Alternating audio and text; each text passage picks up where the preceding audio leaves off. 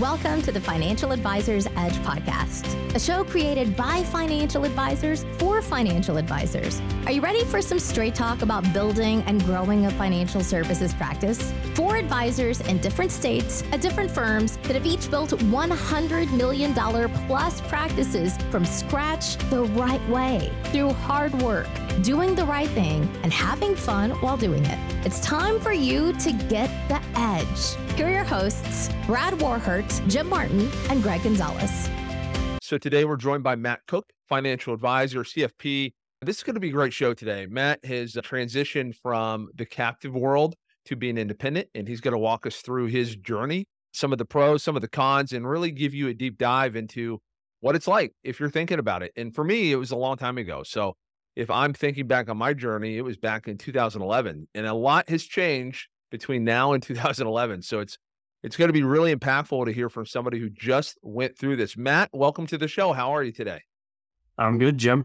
Hey, thanks for joining us. This has been a long time coming. I want to first off, thank you for staying on top of me for this. I've been very distracted in my own personal life and business, and you've been very patient. So I want to thank you for that as we get into this. I know a lot of people are clamoring to hear about this. So Matt, let's walk through your story first off. How long have you been in the business? So I've been a financial planner for probably almost 7 years now. Started out in the captive world, like you mentioned, and then just recently transitioned to LPL Financial as the independent advisor back in March. So that's kind of my story of how I got to where I am today. Awesome. You know, when you transitioned to LPL, was that biggest move of your life, biggest decision? Yes, outside of, deciding to have children. Yeah, definitely. This decision of my life, it was incredibly scary. There's a lot of unknowns, and it's something that I did not take lightly. Yeah, I can imagine. I mean, it's life-changing in a lot of ways. You leave the nest, if you will, and get out there and spread your wings and fly on your own. So I kind of want to go through your journey as an advisor, and then let's get to the point where you've made your decision to transition and then what that is all about. So when you started as an advisor, kind of walk us through your journey. What were you doing before? Why did you decide to become a financial advisor? Yeah, so when I graduated college, I was very unsure of what I wanted to do with my life. I didn't have a whole lot of direction. And so I sort of got into real estate sales and pretty quickly realized that was a very transactional business. The relationships you have with these people, you might see them 4, 5, 10 years down the road when they decide to sell their home. And so I was looking for something that was a little bit more relationship based. And a friend of mine, when I was living in Raleigh, was an advisor for my previous firm. And so I had lunch with her, talked to her a little bit about it. And it was very intriguing to say the least, about what she did for a living, kind of what her day-to-day looked like. And so anyway, started the application process, went through their rigorous interview process, and ended up moving to St. Louis to do some on-the-job training for 6 months. I lived there. And so I guess it was about August of 2017 that I started officially practicing, you could say, and started out knocking on doors like everybody else. It was August and hot. And so, anyways, we had, in my opinion, I think we had some pretty decent success in the first 4 or 5 years of, our practice. Brought in a decent amount of clients and had some good success. And then, kind of as the business developed, as I personally developed in kind of my knowledge base and what we did for clients, I started to kind of see the writing on the wall of what we were able to do at my prior firm, and then what some of the capabilities that we had at other firms. And so that's kind of when I started to look at some other options and trying to figure out and just inform myself about what else was out there and what was available to me. Yeah. When you were an advisor at your last firm, did you feel constrained, or did you feel pretty wide open to do the things you wanted to do? Like what caused you to kind of start looking around a little bit? We felt very constrained, and it really wasn't until I got my CFP that I really understood what a true financial planner was. When you go through your CFP training and you're making recommendations based on estate planning and tax planning and all different facets of a client's life, and those were all areas that we were very much handcuffed on. And so I just felt like there was a lot more for me to be able to offer to my clients. That was a big part of it. The other one was the ability to be able to use our own technologies, whatever we felt was a good fit for our practice. The softwares and things that they had, they were fine. There was nothing inherently wrong with them. But I just felt like sometimes they might have been a little prehistoric, and there were other options out there that would maybe offer a better service for our clients. And then the last thing that was kind of the nail in the coffin.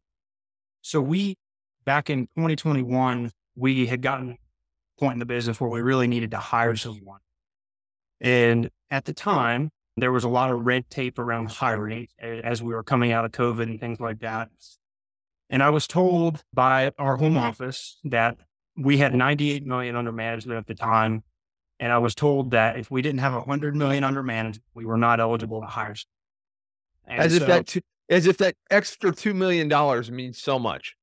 Yeah. And it was frustrating to me because there are plenty of advisors at our other firm who have several $100 million. They talk with their clients once a year. They do no planning, but they would be eligible to hire someone. Whereas we run a very efficient practice and we do very in-depth comprehensive planning for our clients and needed the support. Yet the ability for me to be able to hire someone and bring on that additional support staff to continue the growth was restricted. So yeah, I'd be very frustrated by that for sure. Yeah. A couple of things struck me as you were going through there, and I just want to underline them because I think they were really good. You talked about planning and you're a bit constrained. And I think if you really call yourself a fiduciary, you need a full suite of services and products to be able to do it, because ultimately you're going to run into a situation where you're likely not to be able to act in your client's best interest if you don't have access to something. And then additionally, you talked about the tech. And, what kind of financial planning software do you use right now? What company? So we're currently using Right Capital. Yeah. Game changer, right? Like it is absolute. If people haven't used it and people at captive firms just can't understand this, Right Capital is like a Ferrari, but with an Apple iPhone interface. It is amazing. Yeah. It's very user-friendly. We tested out. The prior firm that we were at was switching to Money Guide Pro. And so, I tested that out just out of curiosity, got a free trial. And to be quite honest with you, I did not like it at all. It just was not a good fit for my practice. Not to say that it's a bad product at all, but the Right Capital was just very user-friendly, both from the client and the advisor interface. And, we just felt like it gave us the tools that we needed to be able to do more comprehensive planning. Right. Yeah, makes complete sense. And this is not a pitch for Right Capital. I mean, use what you want. Money Guide Pro, when I became an independent advisor back in 2011, the interface and the technology looks the same today, I think, as it did then. So it's the outcomes are good and the planning is actually really good, but the reports look the same to me. So I get it completely. I want to kind of go back. I think it's fascinating, the story. So $98 million. Walk me through the origin story of that. You were knocking on doors to grow it. What else did you do to grow your business to that level? Yeah. So we started off knocking on doors. We started off doing a lot of seminars, things like that. So we brought in on our own was about 75 million in the first 5 years. And then I think year 2 or 3, we had an advisor that left. And so we had the opportunity to take over his practice. Now, granted, he was not known for having a very clean book. And so many of his clients ended up in our connections, is what they call it. And so I think we ended up with probably 10 or 15 million is what was left over at the end of the day so that's kind of how I got to that 98 million mark. Right. Now you mentioned do you have a business partner? No, I kind of view my assistant and I, Sierra, we kind of refer to ourselves as a team. And so, she ended up making the transition with me. And so we try to build a team effort here. And that's kind of why I always refer ourselves as we. Yeah, perfect. And I think it's really wise. I mean, if you want to make your team, if you want to make the people on your team feel like they're part of the team, you've got to use that language. There's some subliminal and psychology going on there. $75 million in 5 years is huge though. Did that all come from one client? Like that's amazing. That's really, really fast, good growth. Any other things you attribute it to? What's the secret sauce? It's being in the right spot at the right time. I think, it's, luck favors hard work. And, I worked my tail off for about 3 or 4 years, really getting out there. And, I wouldn't be remiss if I didn't say that luck had a little bit to do with it. I just knocking on the right door at the right time. We landed one big client. It was $6 million from a cold call. And so it's just doing the work, I think. Yeah. It's amazing how lucky you can get when you actually work. Successfully. What's that? You got to be there to be lucky. So. You do. Yeah. And Greg talks about this a lot, that success leaves trails. And it's usually not by accident where people end up growing their business to where you have. So first off, congratulations on the growth and the success for you and Sierra. Fantastic and amazing. Let's begin then to talk about the journey. So you've built your business. The firm you're with is telling you no. You're at $98 million, which is like, a 1% move, 2% move in the market for a day, and you can't hire someone.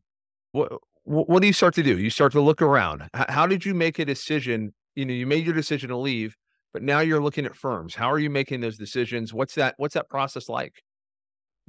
Blind. It's kind of one of those things, you don't know what you don't know. And so it was a lot of due diligence. We interviewed about 10 different firms across a broad spectrum of offerings. And so we actually worked with, and I cannot remember the name of the company, but it was a third-party recruiting team. And so that was extremely beneficial for us because they were very impartial. They listened to kind of what we were looking for, the design of the practice we wanted, and then they kind of tailored their recommendations based on that versus, if you go talk to just a Ray J recruiter or an LPL recruiter, they're going to talk their firm up like it's the greatest thing ever. Sure. And it might be, but they're very impartial. And so just having that third party sounding board can kind of tell you, we've seen advisors go this route or that. These are some of the pros and cons. Something that may not be an ideal fit for you and what you're looking for. So. Good. Yeah. So you did you have to pay this group, or did the firm you ended up landing at compensate them? The firm we ended up going with compensates them. Okay. So it's just another vetting tool from your perspective. Did that impact your payout at all? Nope. Awesome. Good. Yeah. I mean, if you feel comfortable with that, if you could email me, I'll put that in the show notes for other people. I think it would be useful to know they exist. I'm sure they would be happy to get their name out there a little bit. That'd be great. So now you're recruiting firms. So what's important to you? So you're looking at firms, you're talking to them, and you're right. If you talk to Raymond James or LPL or Commonwealth or Cambridge, whoever the recruiter is going to, they're going to tell you that they're the best firm on the planet. Everybody's happy. It's a great fit for you. What are you looking for that's important to you as you make this transition?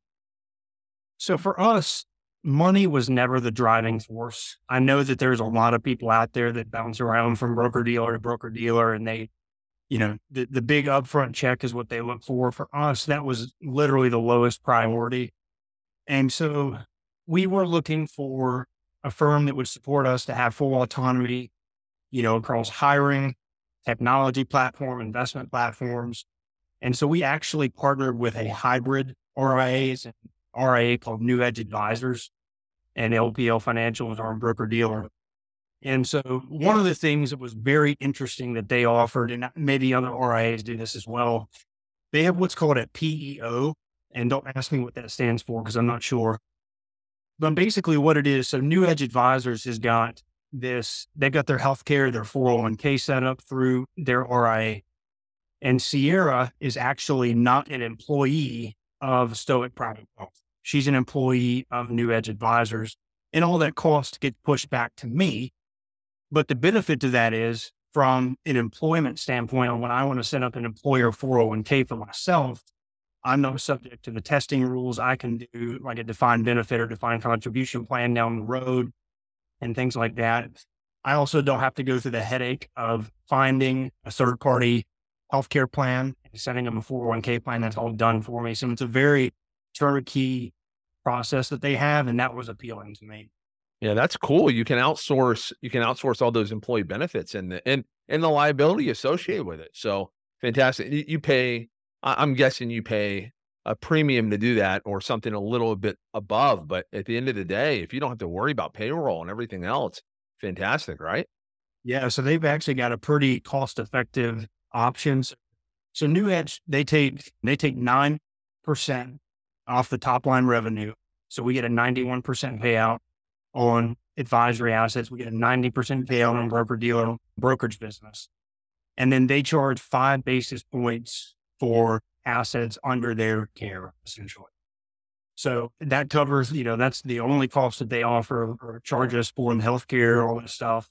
Now, granted, whatever I decide to cover for my employees from a healthcare perspective or the 401k match, those costs get pushed back to us, but, that's to be expected.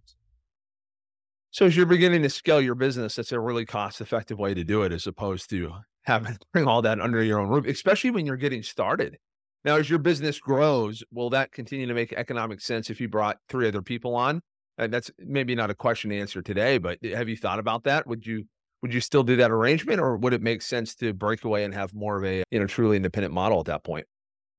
We've definitely considered that. We're actually in the process of hiring our relationship manager now, and we can talk about that in a little bit. But, to be quite honest with you, I've not given it too much thought. I've had a lot of other stuff on our plate, but, the idea of starting our own RIA down the road has certainly crossed my mind.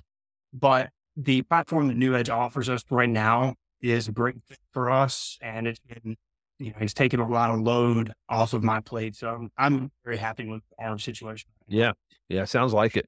As you begin to make your decision, so you found your model, you found the company you wanted to work for, what were some of the questions that you think are important to ask a broker dealer before you join them?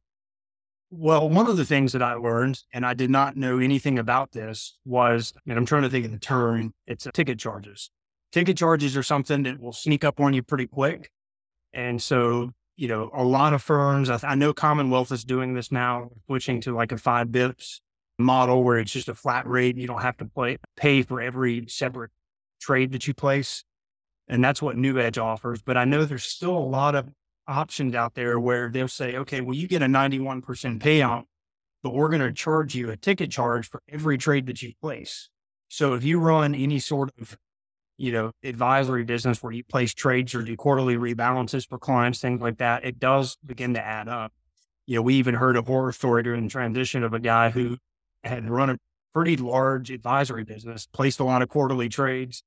And I think he ended up getting a bill for like 90 grand. So, it does add up. So just something to be cognizant of.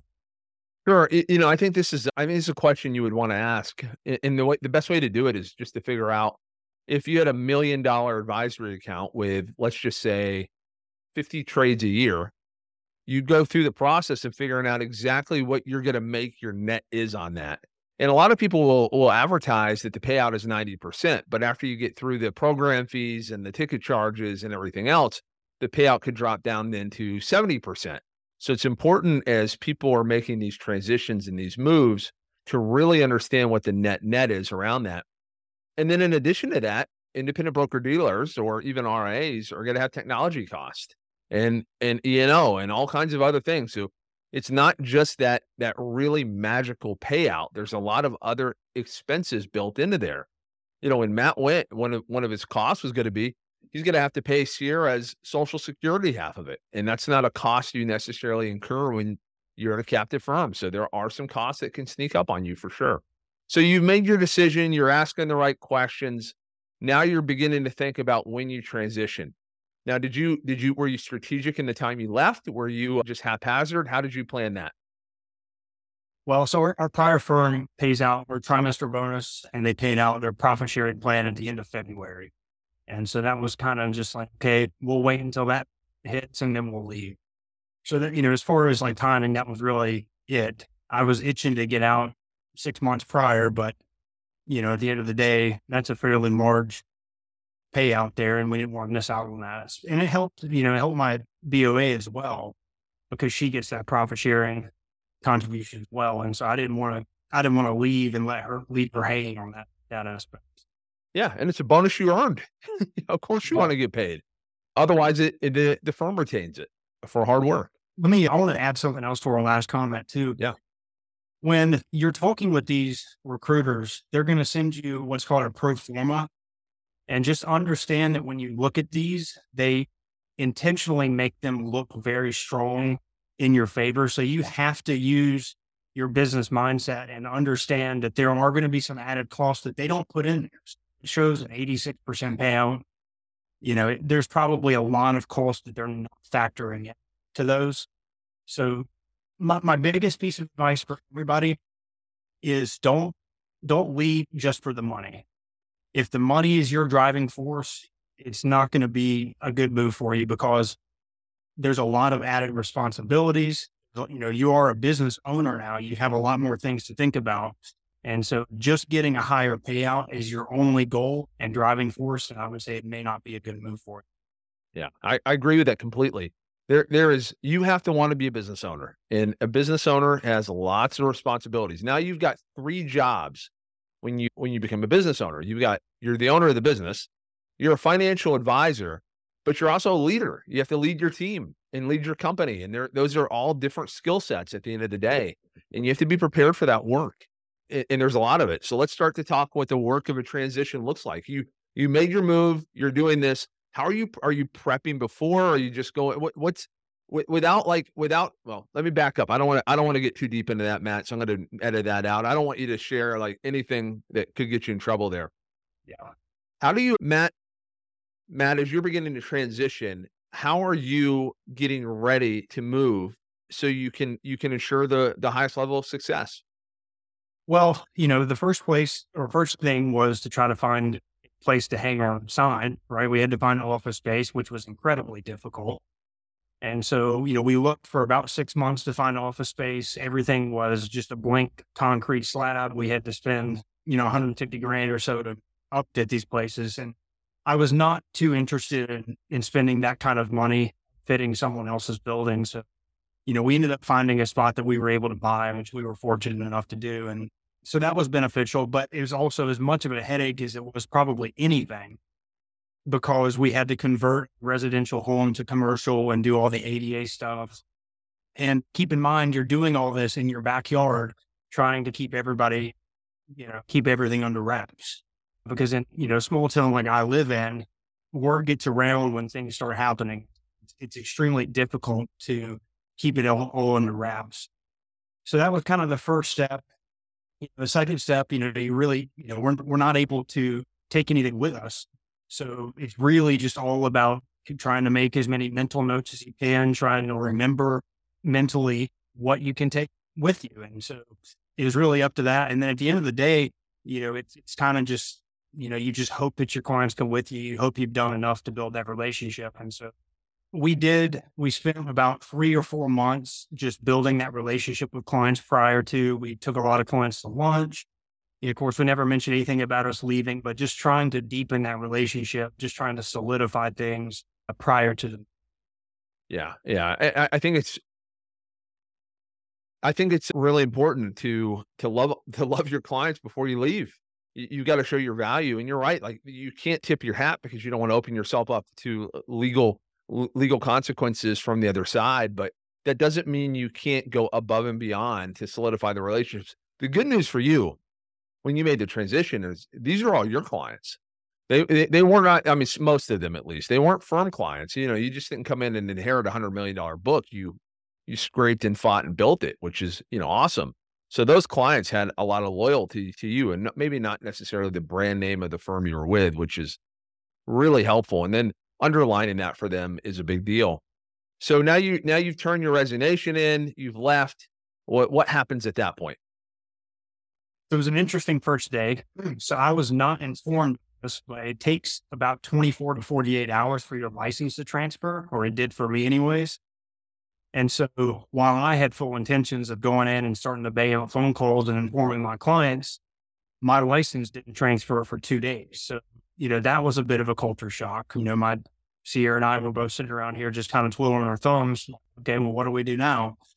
So, that was an interesting aspect, something that I was not fully expecting. But on the other side of things, I think one thing that was very reassuring, as we started to kind of reach out to clients and inform them of our move, it was very heartwarming to see and hear how excited people were for us. And, the overwhelming response, people say the nicest things when you leave. Now, granted, we had some clients that we wanted to come with us that did not come with us. And, that was, that we had one client that didn't come with us, and it was heartbreaking. He actually ended up coming back with us about 3 months later. But, just hearing the overwhelming response really solidified that I did the right. I just remembering back, I bet people were proud of you. They were excited for you. They wanted to be part of it. They really, let's be honest. While we're not as important in people's lives as we think we are sometimes, we are important to them as individuals. And if you've built the right bonds, they're going to be really happy for you. So you had some surprises along the way. Were there heartbreaks for clients that did not make the transition? Yeah, it's very interesting. Now that I'm looking back on it now, I'm okay because, we're at a big place. But yeah, so we had, one of our largest clients still has not come over, but, we had plenty of referrals from clients that did come over with us. We've since replaced the revenue from that client. So anything I would tell the new people or anybody thinking about leaving, you are going to have some surprises both ways. So you're going to have some surprises from people who you are very sure were going to come with you and don't, but you're also going to have some surprises of people who you may have thought would have been on the fence who are extremely excited to come with you. So, at the end of the day, it all works itself out. You'll recover from whatever it is, doesn't come over, it all ends up for the best. That's great. How about the other firm? When you left, did they put a transition broker or advisor in the office to try to slow it down? Yeah. So we had a transition broker in the office. I think we left on a Thursday or Friday. I want to say they had somebody in there on Monday, and they were there for about 2 or 3 weeks. And then they had the new advisor that they assigned to that branch in there soon after. So, yeah. So it was war for sure. And then did the firm, were they happy to let you go and just call everybody, or did they try to scare you with lots of legal documents? I remember receiving some legal documents along the way, just reminding me of my obligations on what I was supposed to do and not do, which as a new advisor, I left after 2.5 years. So I was not there for very long, but it was a bit scary. Did you ever feel that, or were you pretty confident in your plan and not to worry about that? Yeah. So we got the typical letter informing us of our responsibilities, but we posted a YouTube video just announcing our departure. We didn't say anything negative about the firm. We said we were very thankful. We, just informed our clients of where we were, posted that on Facebook and LinkedIn. And so we did end up getting a TRO regarding that. And they just told us that we had to take the video down, so that was a whole thing. That was pretty scary getting that letter in the mail until I read it and figured out what it was about. And it was just, he's like, okay, well, we'll just take that down and move on. So, yeah. So no big deal. So it worked. And here you are today. What when you look back, what percentage of your clients or assets do you think you brought with you? Let me put a caveat that you wanted to bring, because you're always going to leave a few people that, the relationship's just not what you expected, or the client is just not as, you're just not connecting with them as well. So there's always going to be a few you're not interested in. So we're on about 76% of assets of where we were when we left. And so, it's funny because you talk about the clients that you want to bring with you. When I was gearing up to leave, you kind of have this mental list of the people that you want to bring with you. And then inevitably, when people start to hear about your departure, you're actually going to have clients start to reach out to you. And I think one of the questions you had given me here was one of the biggest mistakes or something like that. And I think one of the biggest mistakes I made was there are a few clients that brought with us that we probably shouldn't have. But, it's just when you're changing from a W-2 job to being a business owner, it's like, okay, well, I'll take any revenue I can get. Right. And now looking at where we are today, some of these people, not a lot, but there's a few that I was like, okay, well, maybe we shouldn't have brought them. But, it is what it is. Sure. They're not going to sink your ship at this point. And and one of the other cool things is at LPL, at least from what Greg talks about, is you have a call center. So if the relationship doesn't work out the right way, it's not like you can't give that client back to LPL to service. So there's always an escape valve, if you will, when you're independent, which is great. Looking back, how do you rate on a scale of 1 to 10? How do you rate your transition? Was it everything you dreamed of and more, or was it terrible? I know it wasn't terrible where you're at. So where do you rank that? I mean, for me, I think it'd be a 10. We moved almost all of our book within about 45 days. Awesome. So we moved very quickly. It was me, Sierra, and my wife, and then an LPL transition rep in here doing paperwork and getting it done. We worked extremely hard the first few weeks. I mean, some very long days. And, we got it done. And so, it was kind of interesting because I, was worried about, what's my pay going to look like for the first 6 months. Well, we never even missed a paycheck. So, it was very reassuring to have the response that we did. And then people were very quick to sign paperwork. Everything got moved over. And we certainly made a lot of mistakes along the way. It's a whole new system and I'm still learning the system to this day. But yeah, overall, I would definitely rate it a 10 for me. That's great. Awesome. Congratulations. And I think a lot of that you're planning on the back end. I mean, these transitions just don't happen successfully because you wake up one day and decide to switch firms. Your prep work, it had to be intense. And we won't go into that just because of legal considerations. But I think the people that transition successfully, and we have a friend of the show who did this recently, and his success mirrors yours. And the reason he was so successful, in my opinion, is the prep work he did on the back end, the connecting with clients, the prep work on the back end so he could execute on the front end and essentially not close that branch down, but bring everything he wanted. And obviously you're going to have surprises. There's always going to be somebody who you think you're rock solid with.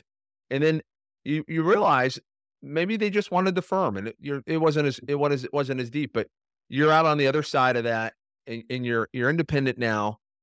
Let's talk about what's next, because that's the transition.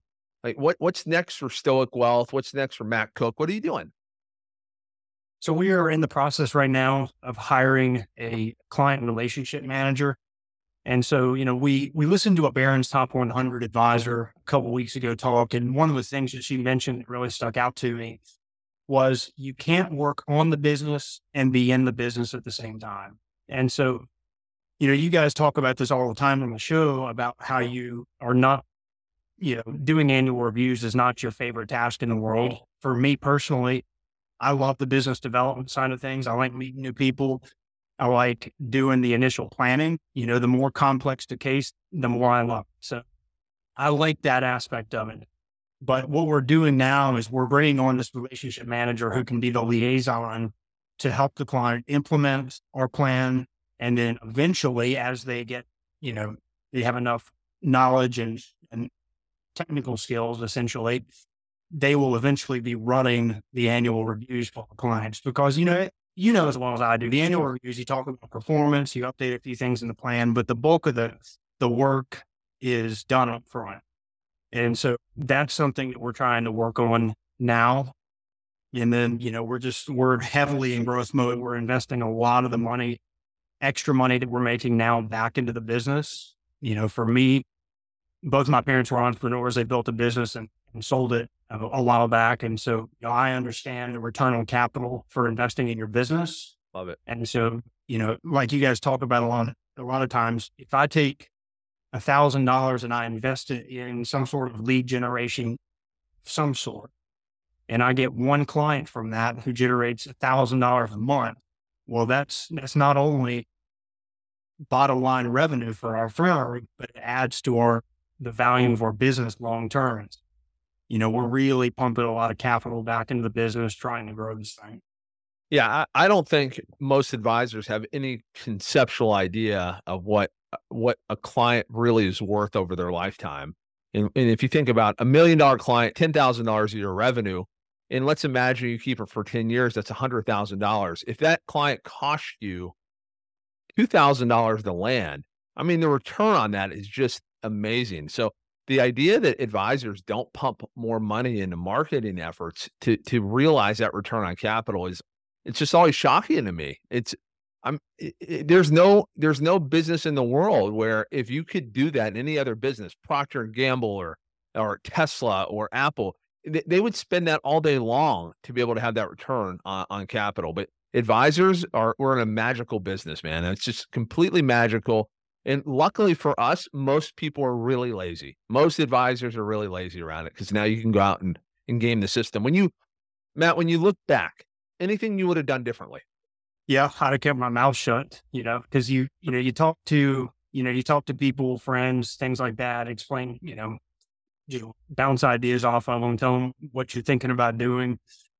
And, unfortunately, things like that always seem to leak somehow. And so, when you're talking about making a transition that could potentially jeopardize your career, if somebody found out or the wrong person found out, that's something I would just tell people, would just be very, very cautious about who you tell anything to if you have any intentions of leaving. Yeah, good advice. This is a move that is all about your entire life. I mean, you've spent years or decades building your business. Don't screw it up because you want to brag to some guy next door about it. So I know when you leave a firm, you might leave some relationships behind. And for a lot of people, those relationships are really important. You've worked with people for 5, 10, 15, 20 years. And the idea that you're not going to be part of that circle anymore is really scary because work becomes a big part of our lives. Was that an issue for you? Have you been able to maintain those relationships, or did it even matter? It certainly mattered to me. I think the relationships that we had, many of them were simply business relationships. You see them a couple of times a year at an event, and, that's pretty much what it is. You shake hands, say niceties, things like that. But we did develop a lot of really good friendships over the years. And so the people that we're friends with or were friends with then, we're still very good friends with now. And the people that we weren't, we're not anymore. So that doesn't really affect me much. We're going to Vegas with a good friend of mine who still works at the company. So we still keep very much in touch with them. But yeah, and so when we left, I certainly didn't want to build or burn any bridges when we left. So, I took my resignation letter to my regional leader's office. I gave him a bottle of bourbon. We did our thing. And, at the end of the day, the firm that I worked for was very good to me. They gave me a lot of resources. They helped me develop into who I am now. And so I'm extremely grateful for them, extremely thankful for everything that they did. And so I certainly did not want to burn that bridge at all. So, yeah, I think it's great. I think you did it right. I mean, you went out like a professional, looked somebody in the eye, handed them your letter, and gave them a little gift so they couldn't hate you too much. And there's a lot of value in that. Handle your business like a professional, and don't leave under the cover of darkness and fax your letter in or whatever you feel comfortable with. Obviously, you've got to talk to your attorney and figure that out. And that's one of the other questions I had. Did you have legal counsel, and did you talk to attorneys before you made this transition? We did. So we spoke to legal counsel. We talked to them about what we could and could not say, what we could and could not take with us. They advised us to have all clients sign a non-solicitation letter, and basically just stating that we requested statements, pertinent information. We did not solicit their business, and then the client signed that. And then, that was pretty much it. But it was very helpful to kind of have them in our corner. And then when we did get that TRO regarding video, they were the ones that communicated with the firm's legal. Perfect. Yeah. Because you don't want to do this. You don't want to deal with your attorneys, because attorneys are there to represent the other firm and ultimately get what they want for the firm. So I think it makes complete sense. So my advice to anybody considering the transition is really have those conversations, figure out what you can do and what you can't do. And then as long as you stay on the right side of the law, you will not have problems. The people that really get in trouble in a big way, they're always breaking the rules. They always don't think somebody's going to figure it out, and everybody does eventually. So you might as well follow the rules, because the idea of getting injunction or going before a judge about this is just frightening for anybody at any level, no matter how deep your pockets are. They're not deeper than the firm that is coming after you. So stay on the right side of the law. Matt, as we kind of wrap up today, and as we talk about your business, any kind of final thoughts, any final advice, anything you want to add to the conversation here? I would just say, for anybody considering a move, make sure if you're going the independent route, make sure you're ready to be a business owner, because there's a lot more to our roles now as an independent advisor. You have to manage people. You have to manage, your balance sheet. You've got to do all this stuff. Now, we outsource a lot of that stuff to like a CFO service, but, there's a lot more to going into running a business than there is just being an employee advisor, right? And so there were certain things about being an employee advisor that I loved. I'd go into business with my clients and I'd go home and I didn't have to worry about it. But now, there's a lot more added responsibilities in this. And it's just something to consider. Ask yourself, are you sure that you want to be a business owner? Because if you don't, being an employee advisor, there's nothing wrong with it. And I think there's a lot of people out there who that's a good model for. So just make sure you know what you're getting yourself into and don't let the higher payouts draw you away from a good situation if that's the only driving force for you. Yeah, sage advice. Being a business owner is not all it's cracked up to be sometimes, especially as you grow and you have employee and staff issues, or you have all these demands on you. So I think it's really important, if you're going to go independent, the grass is not always green on the other side. And like Matt referred to earlier, it's not all about the money. There is a lot more to it than that. You can make incredible money being an employee advisor, incredible money. People have built incredible net worth and great lifestyles. So don't do it for the money. Matt, I want to thank you, and I really appreciate you sharing your journey. You've done it the right way. You run a heck of a business. It's exciting to learn about your growth, and I can't wait to watch you continue to build that firm out and grow. And hopefully, in another year or two, we can have you back on the show and figure out where you're at then, because you're on a rocket ship, it sounds like, and I can't wait to hear where it lands. So thanks for joining, folks. Thanks for being part of the Financial Advisors Edge podcast. If you want to connect with us, go out to the EliteAdvisorLab.com. Again, EliteAdvisorLab.com. We'll be back next week.